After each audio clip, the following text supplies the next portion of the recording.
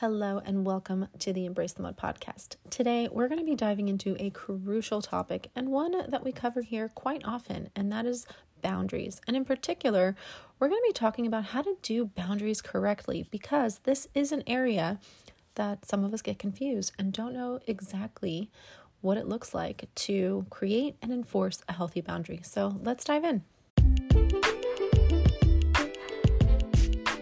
You are listening to the Embrace the Mud podcast, where we discuss all things related to healthy, joyful, and life-giving relationships.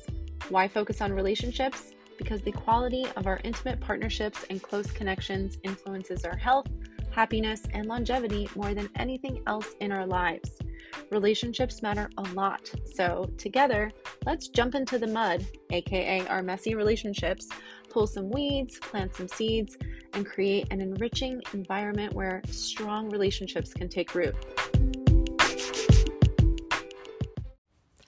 I am your grateful host, Dara Posner. I am a relational disaster working toward relational mastery. I am also a positive psychology coach, a relational mindset coach, a blogger, and now a podcaster. Thank you for tuning into this episode of the Embrace the Mud podcast, where we discuss all things related to healthy, joyful, life-giving relationships. If you are a fan of this podcast, please subscribe, follow, like, review, and share. Your engagement in this way is crucial to the success of the podcast, and I appreciate you taking just a few seconds to support my mission, which is to help people like you flourish in life and love.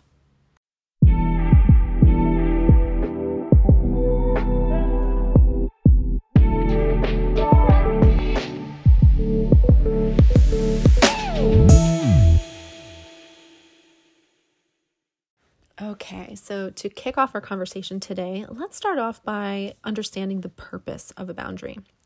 Contrary to popular belief, it's not about controlling or punishing someone's behavior. In fact, when we attempt to control others through boundaries, we inadvertently end up in a toxic cycle of control and punishment, which is not the essence of healthy boundary setting. The true purpose of a boundary is rooted in love, and love maximizes freedom.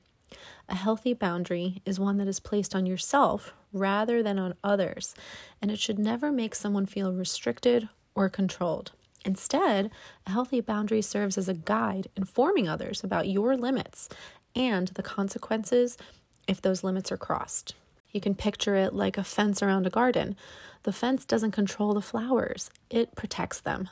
Likewise, a healthy boundary protects both you and the relationship. So here's the thing.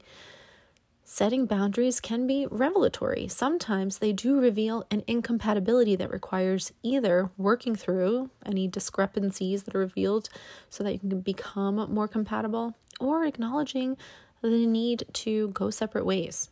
Now let's get practical for a moment. How do you know if you're doing boundaries wrong? If your boundaries are aimed at controlling someone else, it's time to reevaluate. Healthy boundaries are about self-preservation and clarity, not about manipulation. So here are a few tips for setting healthy boundaries. First, clarify your limits. Understand what you need to feel safe and respected in a relationship. And next, communicate your limits clearly. Express your boundaries calmly and assertively, focusing on your needs rather than pointing fingers.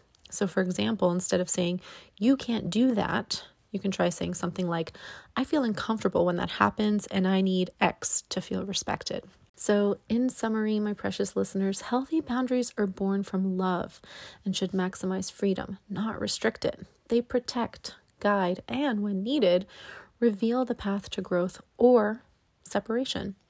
Remember, a garden flourishes best when its boundaries are respected, not when they are used to control. So that wraps up our episode for today. I want to thank you for joining me on this exploration of healthy boundaries on the Embrace the Mud podcast. If this episode resonated with you, I'd love for you to follow or subscribe to the podcast and share this episode with someone that you think might find it helpful.